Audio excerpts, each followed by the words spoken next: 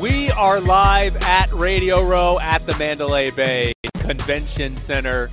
Ed's gone. He's got to go talk to the Chiefs or something like that. He's got to get on a media shuttle that's going to take him out to Lake Las Vegas, where there may or may not be coyotes biting people. But joining us now from Front Office Sports is Daniel Kaplan. Good morning, Daniel. Thanks for joining us. I thought he was going to the pool at the Westin He out. should. Yeah. He should be hanging out. He's just lying to us. That is what he's going to do. He doesn't have to talk to anybody. So Daniel's with us from Front Office Sports. Daniel, there's a couple things that I want to talk to you about because I've read some of the stuff you've written about it. The main thing is regional sports networks in our pro sports here, because we've seen, obviously, with Bally's and what's happened with different regional sports networks. We're now seeing the Golden Knights here in Vegas had to basically create their own regional sports network after they lost AT&T Sportsnet. If we just sort of go general big picture, what do you think happens 5 years from now to regional sports network? Like, what's the future of how I watch regular season games in basketball, hockey, and baseball? Well, it's going to be different team to team. And you mentioned Bally's, and everyone has kicked dirt on the Bally's grave. And remarkably, they're still here. There's a resurrection. It's almost a biblical miracle almost. Bally's cut a deal with Amazon, and that seems to have resuscitated them. They now expect to go beyond 2024. They're keeping their Major League Baseball deals with 9 of the teams. 3 of them they reached a deal for this season. So there is hope for regional sports networks now. It's going to have to come with a streaming plan. You can't just a regional sports channel can't just have the linear network. You have to have a streaming channel. Now, Bally's poured tons of money over the last couple of years into that. It went belly up. They filed for bankruptcy. They're now getting out from underneath all that debt, and they'll move forward with Amazon as their streaming partner. So that does look promising for those RSNs. So I guess when we look at – okay, I'd put it this way. Of our sports leagues, from a consumer standpoint, Major League Soccer, phenomenal, because you can get Apple TV and you can watch all of it. You don't have to worry about blackouts through the Apple TV package on MLS. But Major League Soccer basically told all their teams, make sure your RSN deals end by a certain date so we can do this. Is there any chance that happens in the NBA, NHL, or Major League Baseball? Or is it going to be just sort of a random collection of different teams having different deals and then Major League Baseball selling national rights to Peacock or Apple or ESPN or Fox? Like, is there any hope for those leagues that we get some sort of everything is in one place? Even if you have to pay for it, everything's in one place. Well, Major League Baseball created a local media unit, and that was the hope. And that's why they've been so viciously fighting with Bally's for the last couple of years. I'm not going to bore the listeners with it, but let's just say the head of Bally's and the head of Major League Baseball, Bob Manfred, aren't exchanging Christmas cards. So Major League Baseball, that was their plan, and they know the blackouts are a big problem, and it's one of the first complaints fans have about watching Major League Baseball. But you have Bally's coming back to life. You have the big teams with their own regional sports channels, like the Mets and the Yankees, and the Red Sox and the Nationals, and they're not going to give those up to go into some centralized baseball portal like their out-of-market rights are at MLB.TV.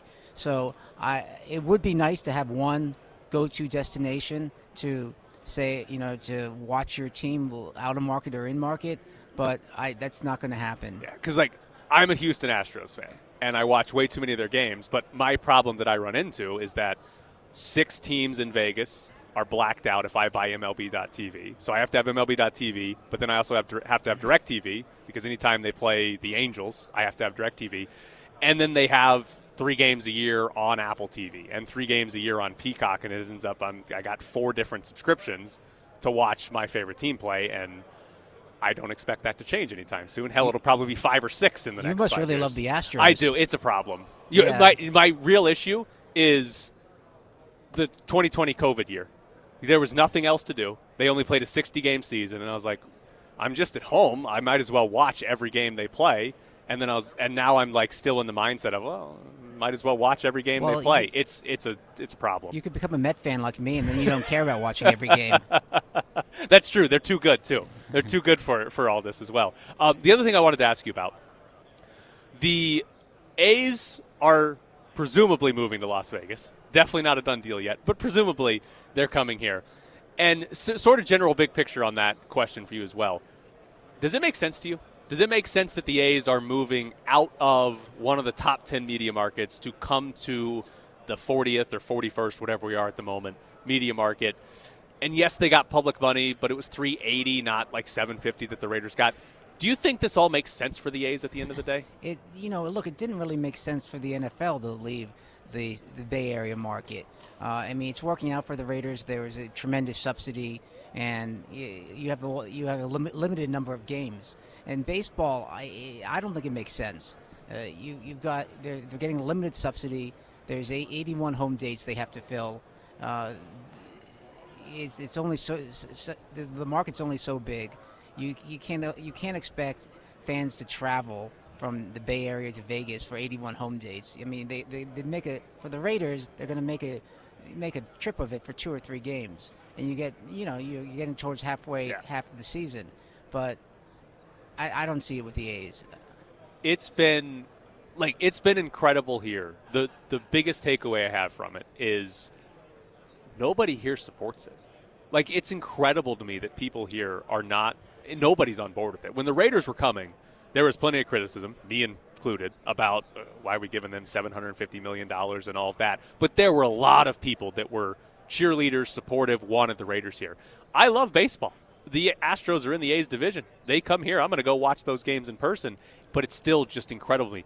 There's, no support for this. Look, the A's are a Mickey Mouse organization. Yeah. They've got no place to play after this season. They're talking about playing in a minor league park in Salt Lake or wherever the heck they're going to be. I mean, it's amazing. It's a Big Four sports team that's homeless. Yeah. Or will be after this season. That kind of operation, is that what you really want in Vegas? Are you surprised at all at how much Major League Baseball has sort of allowed this to happen this way, where they might be playing in Sacramento for 3 years? Like, that's not a deal. Are you surprised Major League Baseball's they've waived a relocation fee, that they've sort of just sat back and let John Fisher do what he wants? It's terrible mismanagement. They should be putting pressure on Fisher to sell the team. They should be threatening to hold back revenue sharing, doing whatever they can to put pressure on him. I mean, that's what frustrates all these other teams, is that they're supporting the A's through revenue sharing.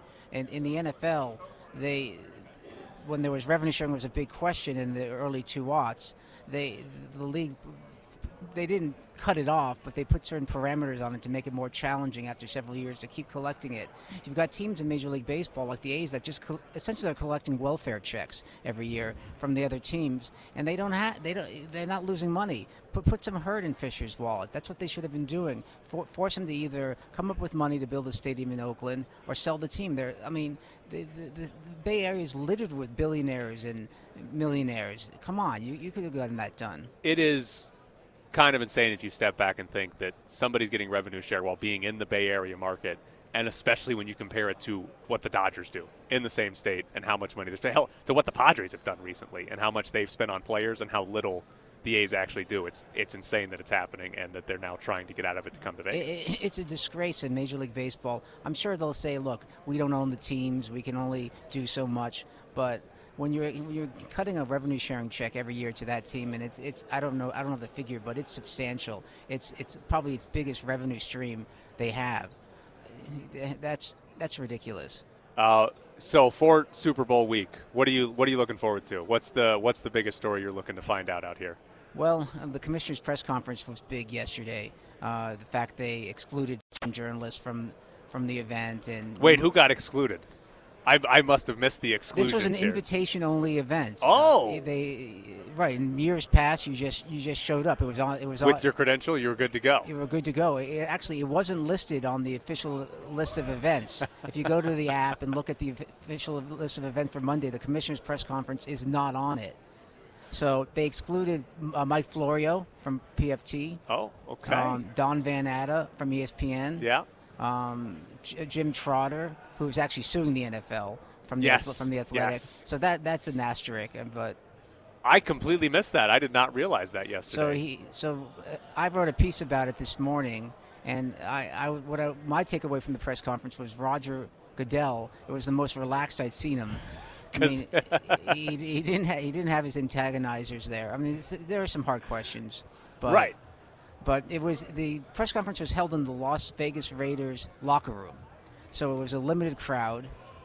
It was a much more easygoing atmosphere as opposed to a big ballroom where he's up on a stage and he's in a suit and he gets prickly and testy. That didn't happen yesterday. He was engaging. I mean, he didn't answer some questions as he's wont to do, but he didn't get as defensive as he normally does. I was not paying enough attention to see that people were excluded from that. That's fun. I enjoy that part of the story, even though not ideal if you're the NFL. No, I didn't get excluded. I don't know if that's good or bad. He is Daniel Kaplan from Front Office Sports. Dan, thank you so much. Sure. We appreciate it. You got it. Coming up next, we're live from Radio Row. We're going to have some more interviews. It's the Press Box, live from Radio Row, brought to you by the Vegas Lawyers, a division of Paul Panna Law. Joining us now from FTN Fantasy, it's Aaron Schatz. Good morning, Aaron. Good morning. Hello.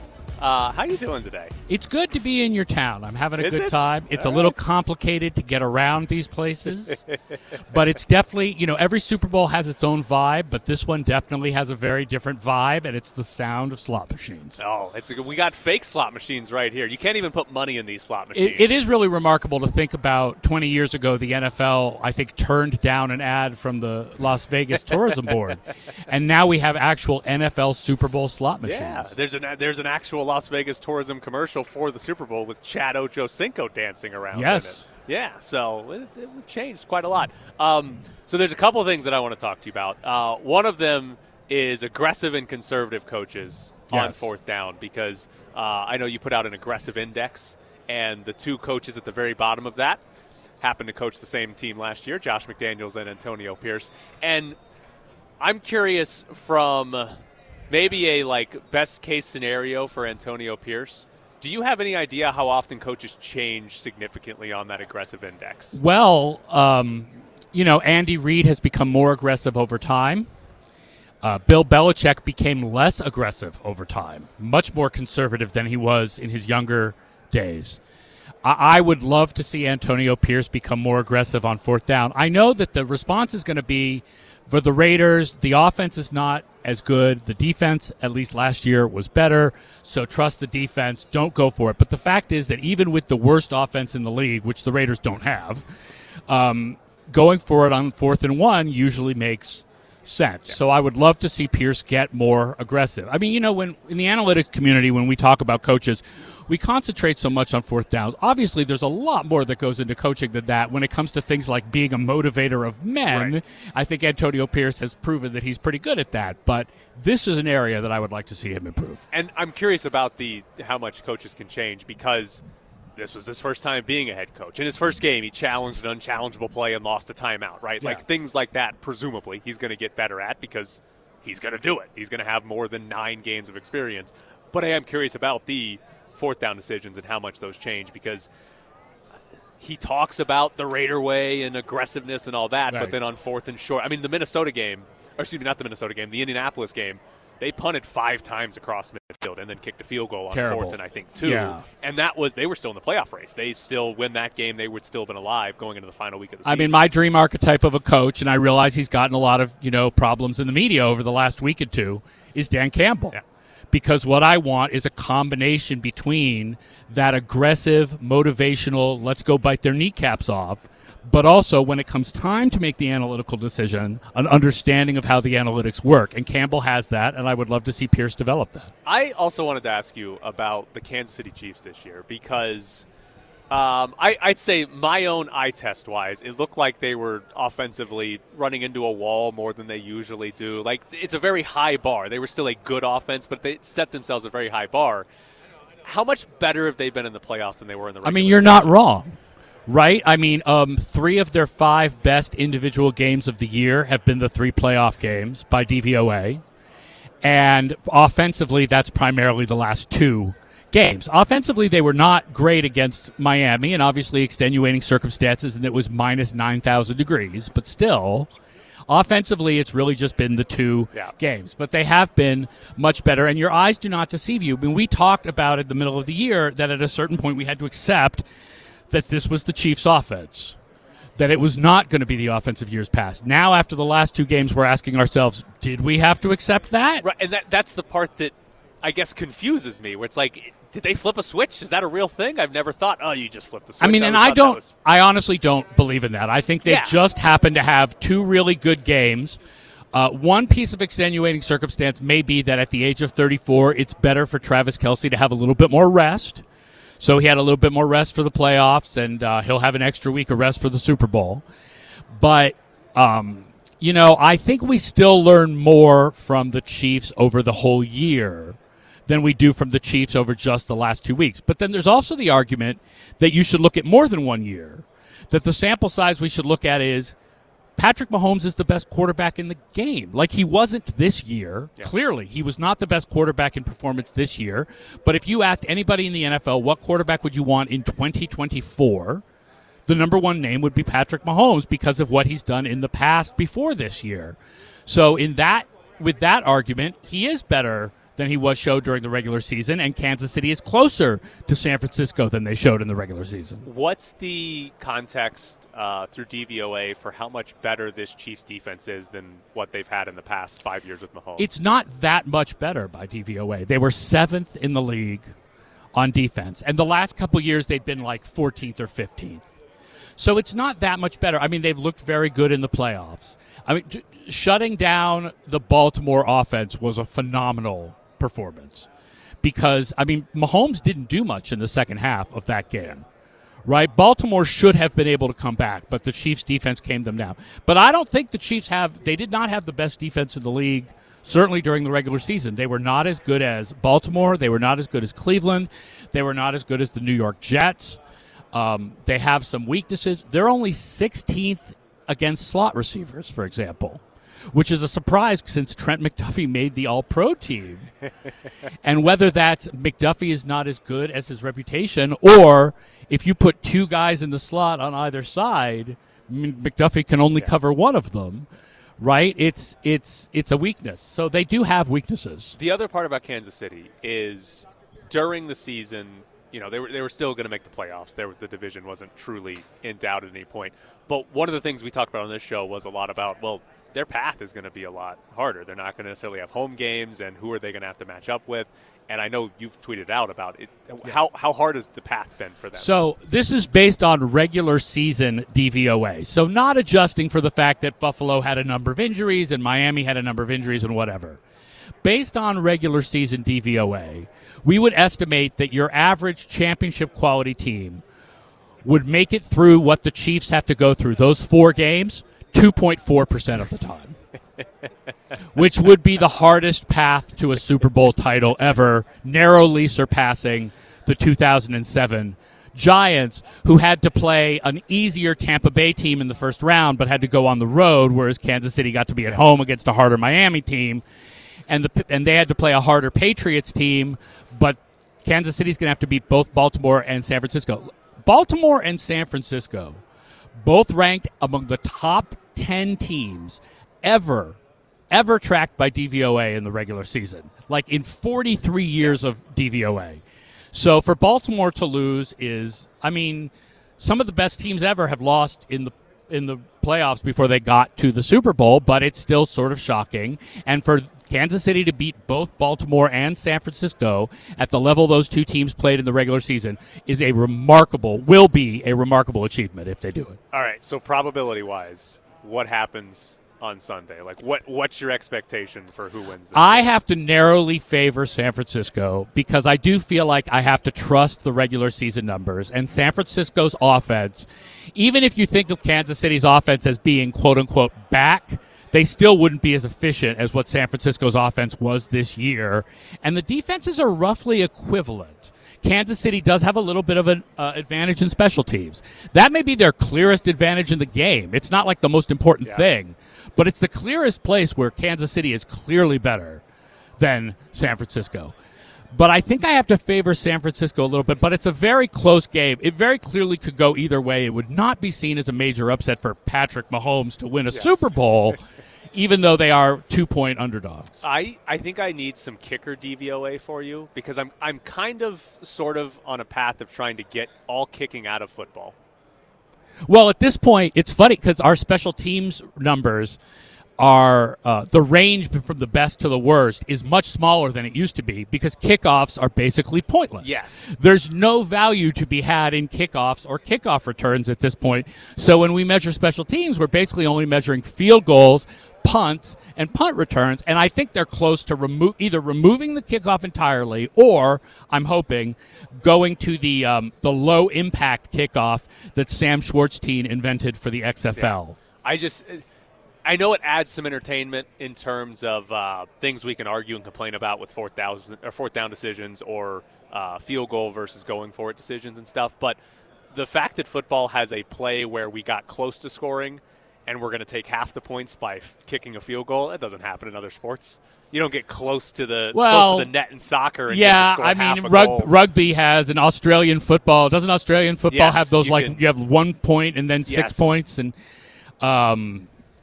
But, yeah, I mean, you have to think of it mentally. You have to think of a field goal as a failure. Yeah. That's one of the things that coaches need to think of in the modern NFL. A touchdown is a success. A field goal is a failure. It's only a partial failure compared to failing completely, but it's a failure. You don't want to settle for field goals. We're in Vegas. Is there anything that you think is a great prop bet? Is there anybody's yardage or anything fun like that? So here are some of the prop bets that I like. I like Christian McCaffrey as Super Bowl MVP, which most places I believe is about $450. Yep. And I like Brandon Ayuk, who should be about $5,000, and I like George Kittle for $8,000. Okay.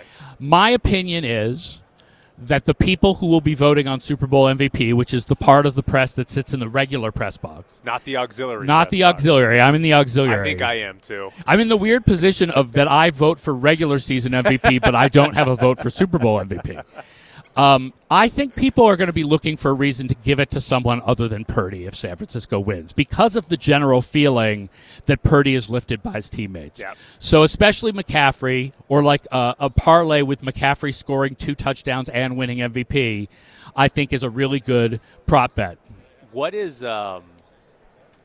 All right. I like the idea behind that a lot. What is better for Purdy to win MVP? Is it play a really good, like regular season Purdy, play a really good game and you win by 20 points, or what we've seen in the last 2 games where he's not very good, but all right, we need a touchdown, we're down 4, I'm going to have my best drive of the game? I think because of the fact that they collect the votes for MVP before the game is over. That's a good point. The better thing is for Purdy to have a really good game where he distributes the ball, so it's not all McCaffrey or all Ayuk or all George Kittle.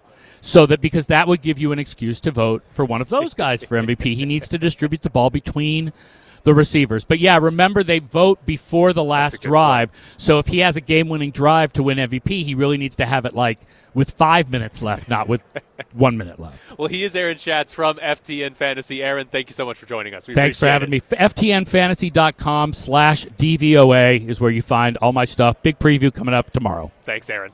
We're going to take a break. When we come back, we're going to talk to Ryan Wallace. Jared's looking at me like we're not talking to Ryan Wallace, so find out next with me.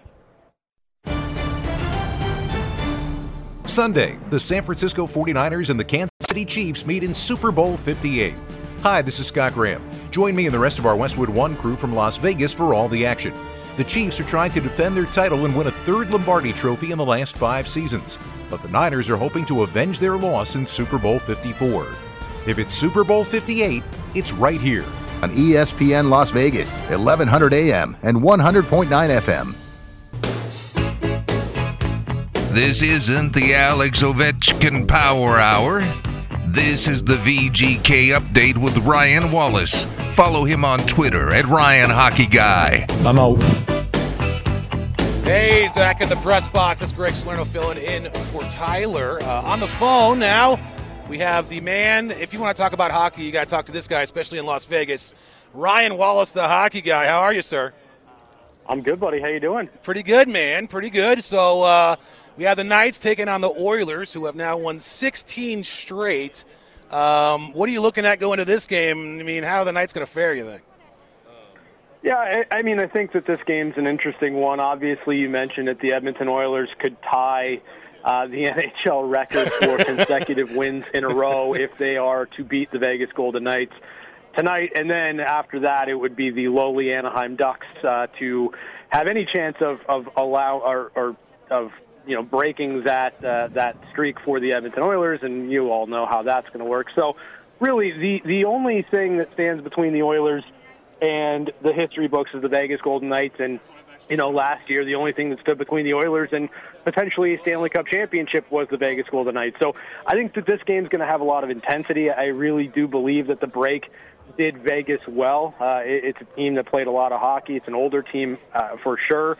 And, I think that this is going to be a highly competitive game. I don't think it's a gimme for the Oilers by any stretch.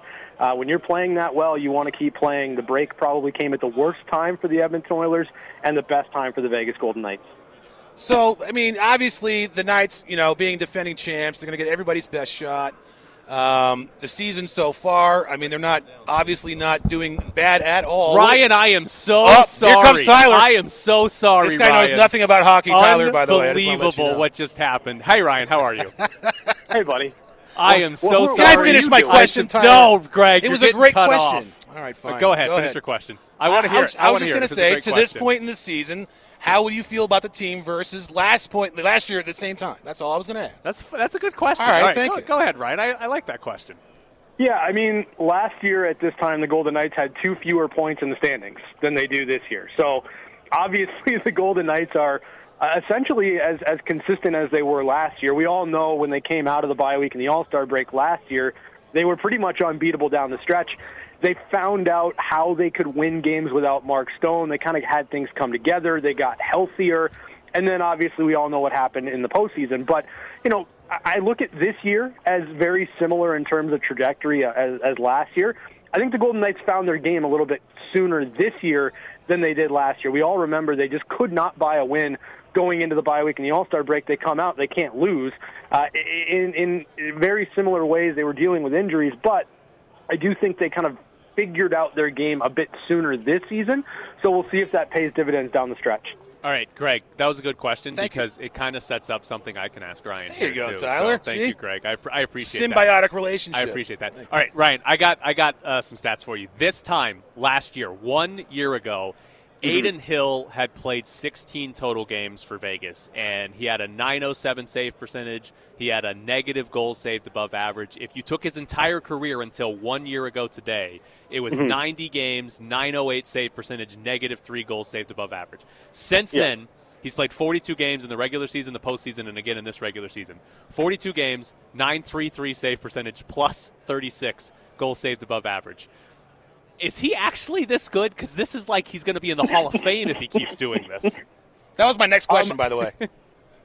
Will Adin Hill be a Hall of Famer? We'll see that's how many kind of the cups he wins, question Tyler. right here. Yes. To be honest with you, I think Adin Hill, more or less, is a goaltender that needed some time to figure out what he needed to be inside of this system. We have talked about Bruce Cassidy's system being goalie-friendly.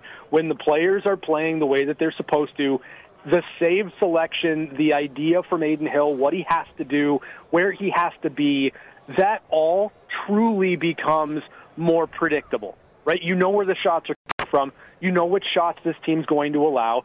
And for a bigger goaltender in Adin Hill, who can still be athletic but wants to be in control in his crease, I do think that plays to his strength. So what I think you have, and Greg just said it, symbiotic relationship. Like, you've got a goaltender that plays well inside of this system. You have a system that suits the goaltender, and it took a little bit of time for that to kind of marry and work in the right direction. But right now for Adin Hill, the best situation he's ever been in his career. He's a Hall of Famer. That's what's happening here. He's been a Hall of Famer for 1 year here, and if he keeps doing this, he's going to the Hall of Fame. I did want to ask you, William Karlsson presumably coming back tonight against Edmonton.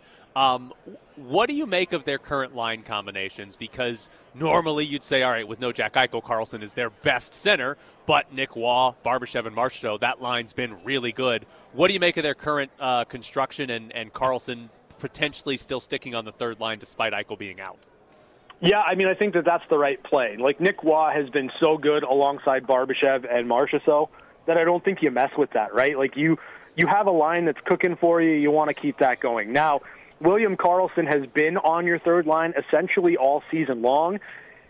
And what he does as a driver is he brings guys along. Like, Michael Amadio's never been better than when he's played alongside William Karlsson. You can make the same argument for Paul Cotter, but I don't know if Paul Cotter is going to play up the lineup with Stevenson and Stone or stick with, William Karlsson and Michael Amadio on that line. I'd also like to see, frankly, Brendan Brisson get a couple of looks with a player like William Karlsson who can drive things along. Does that work out tonight when you're going to expect, if Karlsson plays, that he'll have the lion's share of his minutes against McDavid or Draisaitl? Probably not, but maybe in the future that's something that you want to look at.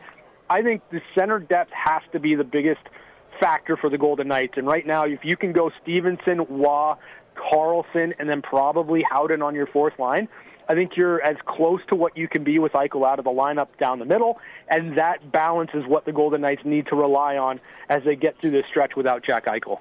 All right, more important than some weird hockey game against a team that's won 16 in a row. How was Disneyland? Oh, I mean, it was awesome. Like, it's magic, buddy. Like, it doesn't matter how many times you go. Disneyland's phenomenal. You know that I am a hater and a curmudgeon. Of course. I like Disneyland. Galaxy's Edge is really cool. Yeah. Oh, yeah. My favorite. Yeah. Like, now, you're going with kids, though, right, Ryan? Yeah, for sure. Yeah. His kids. Right, no, not of course. random kids he's just picking up and walking in there with. Just find them in Anaheim. No, like, okay, so my kids are like all into the Star Wars thing, so like they love Galaxy's Edge. But I mean, like the perfect land inside Disneyland is like New Orleans Square. You've got Pirates of the Caribbean, you've got Haunted Mansion, you've got Indiana Jones. Like, that's the classic stuff right there for me. The last time I went, which was last year, we ended up stuck waiting in the Pirates of the Caribbean line for a little while longer than we wanted to be because some people just got up and walked out through the water. Oh, no. That's amazing. Really quick story on Pirates of the Caribbean. Like, that is our all-time favorite ride. Like, there are better rides at Disneyland for sure, but none that quite capture the magic of Disney like Pirates of the Caribbean does. We went for 2 days, and we rode Pirates of the Caribbean 7 times. That's a good number. Yeah. Right. And to be honest, like, if you go at night, like when everyone's kind of like funneling out and getting their confections and trying to get all their shopping done before the park closes, you go at night, you can just kind of go over and over and over again. We went 3 times in the last hour, our last day. It was pretty awesome. Oh, did we talk about Goofy's Flight School before on this show? we did, yeah. Okay, we stayed all right. away from that one. You guys didn't go on it at all? No. We didn't do that. No. Okay, it's a great ride. You got to go on Goofy's Flight School at least once when you're there. It's phenomenal. All right, Ryan. Enjoy hockey being back tonight. Okay, Jared's running around. Yeah, Jared says hi. By the way, I'm sorry that Tyler crashed our interview, Ryan. I wasn't planning on that happening. So. Yeah, well, what are you going to do? I had to talk to Tyler Bischoff today. I totally forgot about this. I'm on vacation mode still. Like, until the games start, I'm still thinking that I'm on vacation. So I completely forgot about you guys today. Don't you have the VGK Insider show today? No, we had one yesterday, but I'm still on vacation. Okay. All right. He's Ryan Wallace, VGK Insider, also pre-post and intermission on Fox Sports Las Vegas now that the Golden Knights are back. Thanks, Ryan. Thanks, guys. Thanks, Ryan. Don't take your headset off, Greg. Sorry, my ears were hot. I don't know. Oh, your ears are hot? You can take it off. No, it's all right. It's all right. I don't want your ears overheating. No, it's fine. I've been overheating all day. Okay. You just got it. You've been here for 40 minutes. Well, I did walk about 30 miles in between here and Are you the still garage. Are you still walking too much? Any walking's too much for me. You kidding? All right, we got tickets to give away. 2 tickets to go see Tom Segura and Bert Kreischer. Nice. Go deep. They are at MGM Grand Garden on February 10th this weekend. 702-364-1100 is the phone number if you want to talk. If you want to go see Tom Segura and Bert Kreischer, call in now. 702-364-1100. Caller number 7 at 702-364-1100. You're listening to The Press Box on ESPN Las Vegas. Greg Salerno sitting here with me at Radio Row. Greg, what do you got hot takes on? Let's see. Probably nothing we can talk about on here. I'm a little upset that my high score is not on the board anymore over there at the little football that toss. Bouncy wiped it away. I know. That's what happened. I don't know what's going on. I mean, I think they just were embarrassed to have my name on there. I don't know what it was. I mean, if you want a little bit of inside information after you left yesterday, yeah, Aiden O'Connell did it. Ooh, not good. Your score was higher than Aiden O'Connell's. Dude, suit me up. We might need to. There was also a guy yesterday at one point that was throwing with a backpack on. Really? For anyone that's unaware, there's this big bounty set up. They've got little targets you can There's throw. like different size holes, yeah, and each hole is like worth a certain amount of points and all that. Yeah. You throw the little Nerf footballs into it, and Aiden O'Connell did it yesterday. Did not go very well. Greg was better than Aiden O'Connell yesterday. Wow. But also a guy was in a backpack throwing, and I was like, take the backpack off to throw. That seems like just 101. Set the backpack down. Okay. But he didn't do very well either. Yeah, that would be very cocky, I believe, as a person to do that. To throw with the backpack You know, on? he's like, oh, I can win this with my backpack. Yeah. You know. That feels like I'm glad he failed. That feels like you show up to play like pickup basketball, and like some NBA players there, and he's just like, all right, I'll play in one-on-one. And you win? No, he leaves his backpack and flip-flops on and still beats you.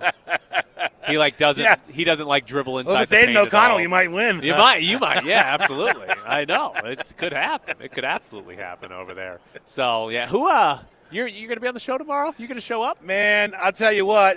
I'm not even going to get into it. Yes, I will be here tomorrow. All right. Okay. Some of us get carried out here on Barker Loungers, and the other ones have to bring their own access units. So apparently, you should get your own Jared.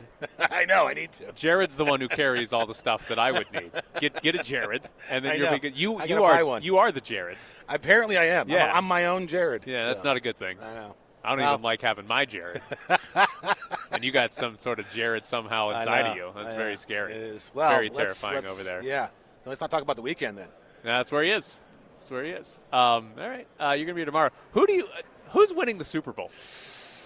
We doing that now? All right. I'll ask you again. Okay, no, it's fine. I'm going to say this. I'll say the Niners have better skill position players. Niners have a better defense, sort of. The Chiefs have been really good. Niners have a much better roster. Niners, I think, have good coaching. I mean, Andy Reid, obviously one of the all-time greats. But the Chiefs have Patrick Mahomes, and I'm not betting against Patrick Mahomes. Who are you cheering for? You're this Chiefs. You are, okay. Yeah. Dude, I want the Niners to catch on fire. I probably shouldn't say what I want to happen. For anyone that's unaware, Greg is an Eagles fan. Yes. Is that simply from the Eagles playing the Niners? It's a lot of it, man, because Okay. these guys talk more than any team I've ever – their media, their fans even talk. Like, it's crazy how much these guys talk. All right. That is kind of fascinating. Because I'm an Eagles fan?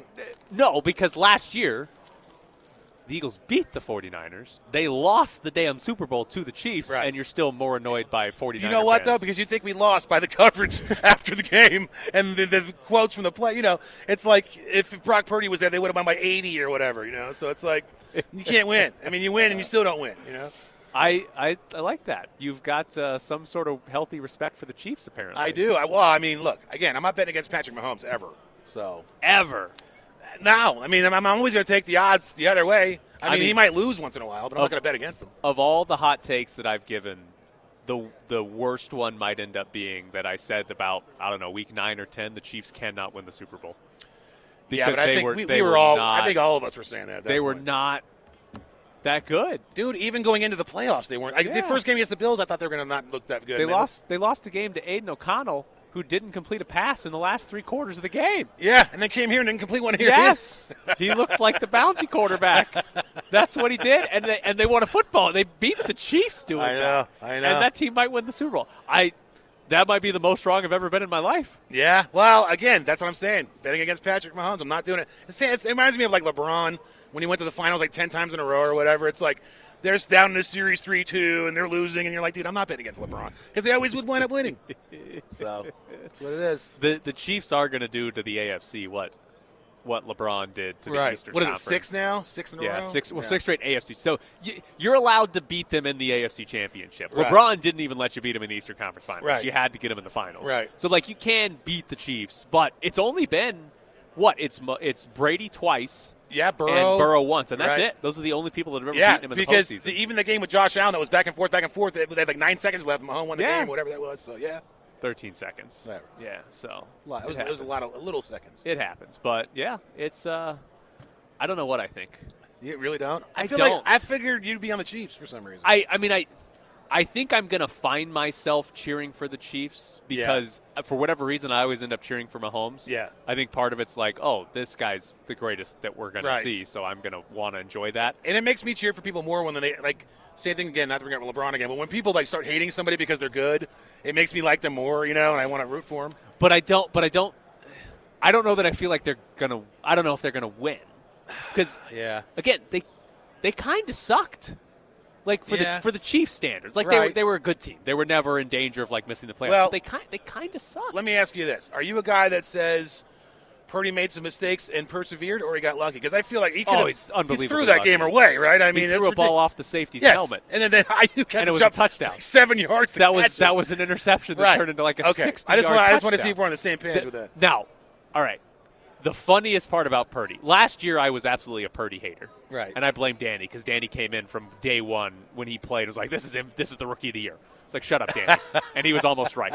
But I've come around on Purdy simply because of how hilariously entertaining the last 2 weeks have been.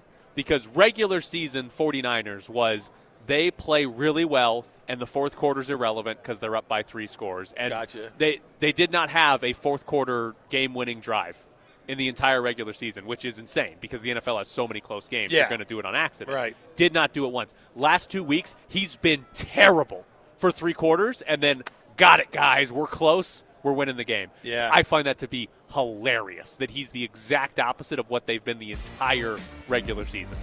I just want them to lose. I want the the Niners to lose so bad. I mean, the funny part is if you don't like the Niners, if they win this game, and they're still a couple years out from this decision, but they're going to be sitting here being like, do we need to give Brock Purdy $50 million a year? I hope so. And we all know that's a terrible idea. Yeah, no, I hope they do. But, like, I guess if they lose, they could do it too. But, like, they're probably going to, right? If they lose the Super Bowl next year, they're back in the NFC Championship game, I and can whether see they him- win it or not. Dude, I think they'll give him a Hurts contract. I think they probably do too. And that's the funniest part of this is that it's going to be, does Brock Purdy get $55 million a year? And we're all going to be like, we all know he's not that good, right? What's happening there? But that's probably what's going to happen, and it's going to be fun. So Greg Salerno might be here tomorrow, might not be. We'll see. I'll be here. If he makes it from the parking garage. Yeah, well, or that's not. one thing. If I'm winded, I might stop halfway, and you'll see me at 10. Greg Salerno, thank you for filling in for a little bit. We're back tomorrow on Radio Row. Thanks.